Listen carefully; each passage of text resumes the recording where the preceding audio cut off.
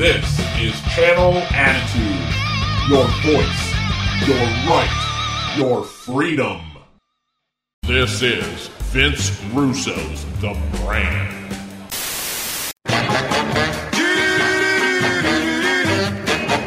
Chicken head, chicken feet, chicken eggs is all I eat. Good morning, everybody. It is Wednesday, October 25th, 2023. I am Vince Russo. This is Don and Juan. And this is a bucket full of chicken necks. Welcome, everybody, to the show. She's standing by the kitchen stove. Man, I got to tell you, I was a little down on myself when, as the Major League Baseball season ended and the playoffs began, my predictions this year were so freaking off. So off. 2 years ago, before the season started, I predicted the Atlanta Braves were going to win the World Series, and they did. Last year, I predicted the Phillies were going to be in the World Series, and they were. This year, I predicted the World Series was going to be the Padres and the Mariners. Neither team made the playoffs. I was really down on myself because I pride myself on my baseball knowledge. But after last night, I have completely taken the heat off of myself. There is nobody, I mean nobody. I don't think any living, breathing, crapping, peeing human being on this planet picked the Texas Rangers and the Arizona Diamondbacks in the World Series. Nobody. Smoltzy, nobody picked this World Series. And listen, man, I keep saying this over and over and over again. The regular season means nothing. All you have to do is get in. And for those of you who think television ratings don't matter, even though you yourself know that's bullshit, those who think television ratings don't matter are those who get shitty television ratings. So they've convinced themselves that they don't matter. Yeah, bro, go talk to any Fox executive this morning. See how they feel about a Texas-Arizona World Series where the ratings will be in the absolute shitter. Go talk to them, bro, and see if ratings don't matter. The thing I am really interested in is one of my idols, my mentors, Mad Dog Christopher Russo, made the comment going into Game 6 that if the Arizona Diamondbacks won the last two games, he would retire on the spot. So I am very, very, very anxious to watch Chris Russo today on MLB High Heat and see what he does, bro. He said he will retire on the spot. So I'm very interested to see that. But yeah, bro, nobody predicted this, bro. But I am not going to bore you today with baseball.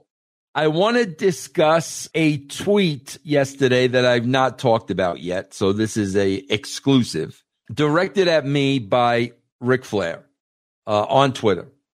And before I do that, I am going to share my screen with you so you can see what comments he is addressing. This was on Sportskeeda. I do a couple of shows on there a week. Give them a shout out. Bro, let's just face it and be honest. Let's call it what it is, okay? Ric Flair's absolute dream is to go out in the middle of a wrestling. That to him, that is the perfect story for the end of Ric Flair. That is the perfect final last chapter. He died in a wrestling ring.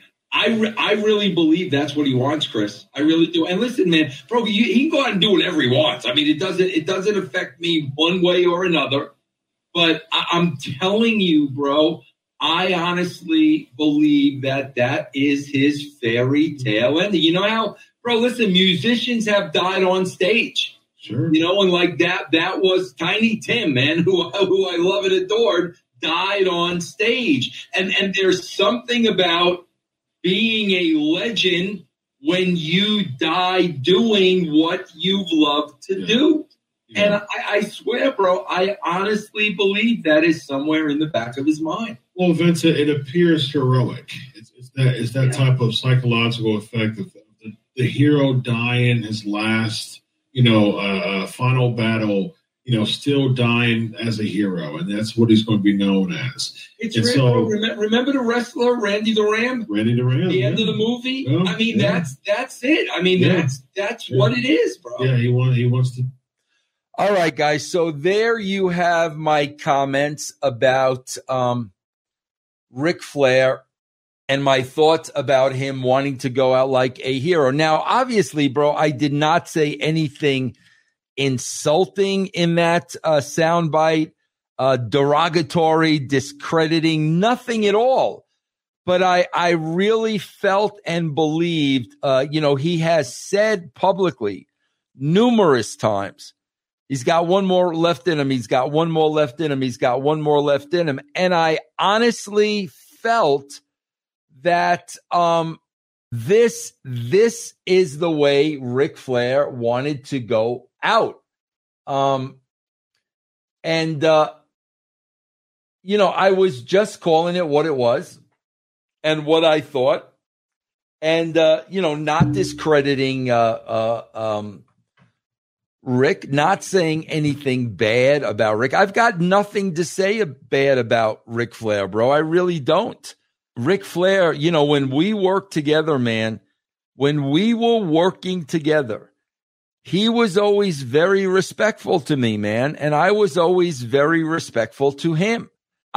Since I've never buried him in interviews or anything like that. And I even remember, bro, a couple of years ago when I was long gone out of the business, I called in a favor to Ric Flair to go on the radio with me in Denver, and he went without hesitation, man. And he didn't owe me anything. I was not in a position that I could do anything for him, but he gladly came on the show, and I never forgot that. So I've never, ever spoken derogatory about Ric Flair. Bro, there's the other side with the dark side of the ring and that story and, Flair with the drinking and whatnot. Now, I do not promote that. I am not a fan of that. Obviously, bro, I don't know all those circumstances. I wasn't on that airplane. I got no idea. The drinking and, just stuff like that. Listen, I'm not a big fan of that. I am not a drinker. I am a family man. Rick has stated several times that he, more or less put his family on the back burner for wrestling. He has said that. That's not what I would do. I did it for a couple of years and caught myself and ended it quickly. But like I said, bro, it is Rick's life, man. I'm not here to sit here and judge his life. He can do whatever he wants to do. So I have always been respectful to him in that capacity. But I was very surprised when he answered back to that clip that I just showed you. And his response was this. For the first time at the Vince Russo, so he's addressing me, for the first time, Vince Russo, I totally agree with you. We've had our differences, probably because of Bischoff, but he's an issue in everyone's life. I left my entire family behind trying to be the best I could be in professional wrestling. I totally agree with you that I would love to die in the ring. I spent my entire life there, so why not? Woo! Thank you for the respect which Eric Bischoff has never shown me. Yeah, listen, bro, there were a lot of people in the wrestling business, a lot of real old school wrestlers, that did not respect me and did not respect the fact that I didn't put years and years and years and years and years and years and years into the business before I got my spot. It's the old, who did he ever beat? And that's how a lot of the elder statesmen looked at me when I was working in the business and working side by side with a lot of them. They felt I should have came up like a Pritchard, or I should have came up like a Heyman or one of these people. I didn't, bro. And am I supposed to apologize for that? That I was doing other things in my life and I really didn't get into the wrestling business till I was about, I don't know, bro, 32, 33, somewhere around there. Am I supposed to apologize for that? I'm sorry if I'm supposed to. I'm not going to. I was just not a lifer. There were other things I wanted to do with my life.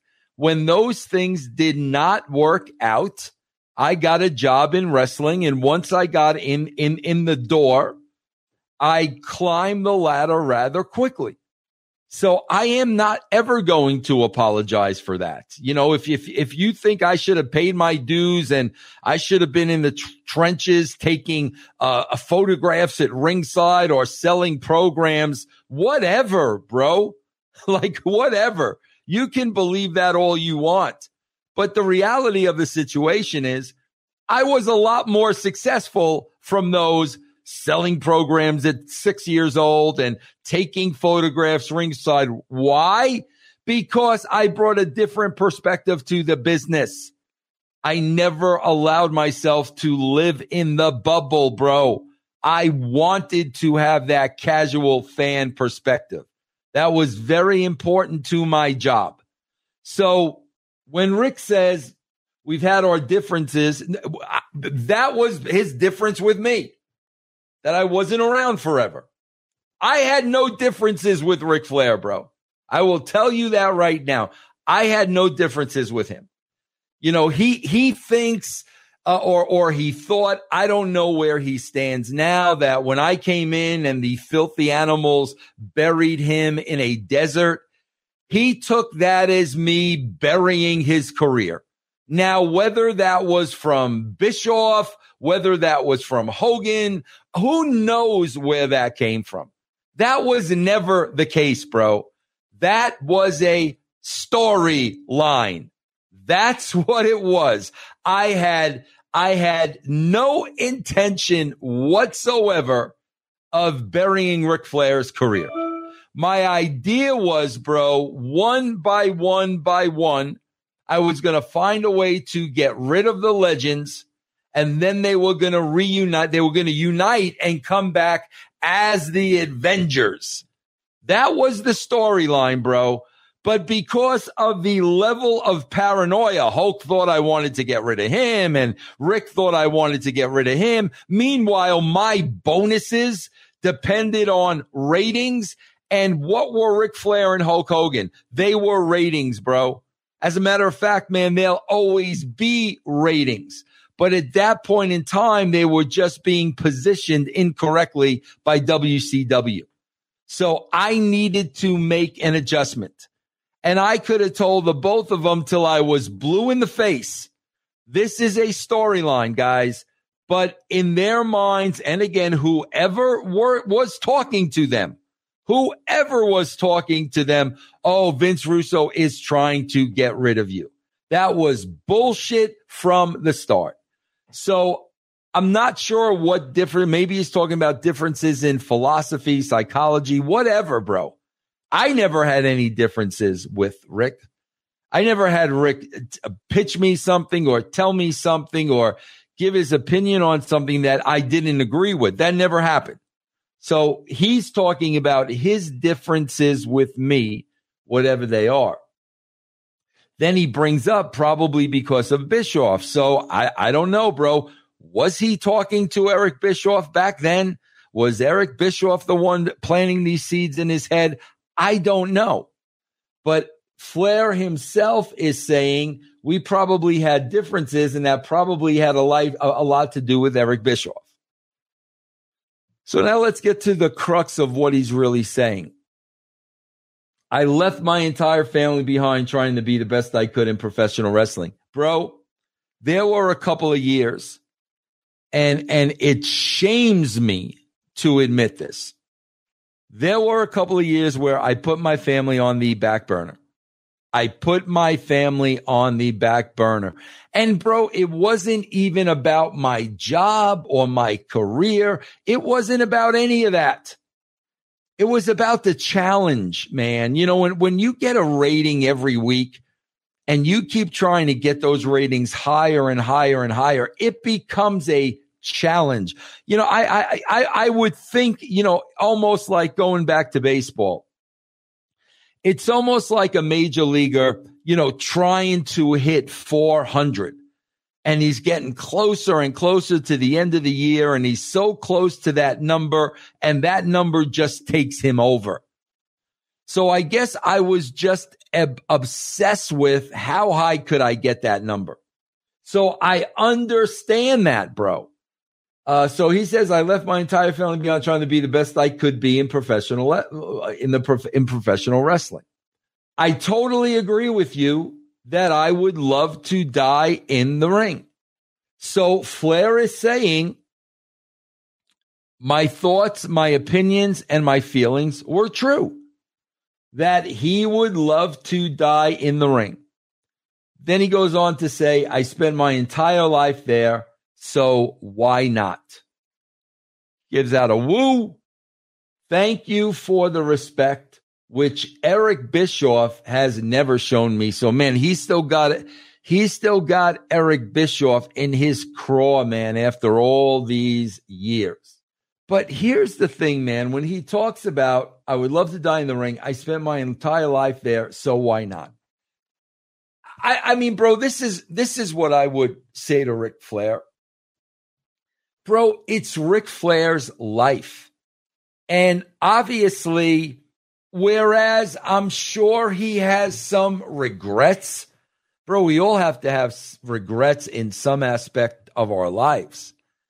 I am quite sure that he would say, I lived the life I wanted to live. And maybe he would say, you know, the family, that was a regret. I've seen him say that in documentaries, where when he reflects back, he knows the damage that was done with the family because of this love of pro wrestling. And he put everything in the pro wrestling basket while neglecting his family. Bro, he has recognized that, and he has stated that. But the one thing I would say to Rick is, bro, it's never too late.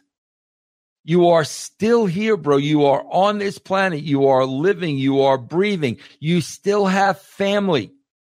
It is never too late, bro.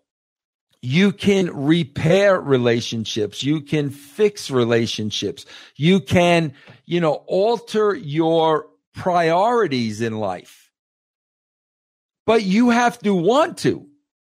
And if Ric Flair doesn't want to, and if he wants wrestling to remain the priority, bro, that's up to Ric Flair, man. It is 100% Flair's life. Flair can live it any way he chooses, and he is certainly entitled to write the final chapters of his book the way he wants to write them. It is his life. But I got to tell you, man, if there are Flair fans out there that would actually believe it would be a cool thing for Ric Flair to die in a wrestling ring, I can tell you quite frankly, that's not something I'd like to see. Ric Flair is already, when it comes to wrestling and between those ropes, Ric Flair is already a hero. Ric Flair is already a legend. Ric Flair has already done everything that Ric Flair could possibly do. Ric Flair left it all out there, bro. All out there for many, many, many, many, many, many, many years. Absolutely, arguably, the best in the business. When I say arguably, of course, Hulk Hogan comes to mind. I don't want to disrespect Hulk. But arguably, the absolute greatest professional wrestler of all time. So to me, you don't have to die in a wrestling ring to go down as a hero. You have already achieved that status. And I, for one, would be devastated if that happened, and would feel terrible if that happened, and would think it's a tragedy if that would ever happen. But I am not Ric Flair, and it is his life, and it is his book, and it's his chapters in that book. I would hate to see that. I would absolutely hate to see that. And I know the reaction to some would be exactly what Rick is saying. That would no doubt be the reaction of some, but not to me. Not to me. I mentioned in that clip, I was a huge fan of Tiny Tim. I think I first saw Tiny Tim around 1969, which would have put me at about 8 years old. This Tiny Tim was one of the greatest character gimmicks of all time. You name it. I fell in love with this dude. Tiny Tim died on stage. And you know what? That would have probably been what Tiny Tim wanted, much like Ric Flair. But when I saw this footage, my breath was taken away. I was devastated. I was heartbroken because there was almost a sense of him dying alone, loving what he did. And to me, there was sadness in that.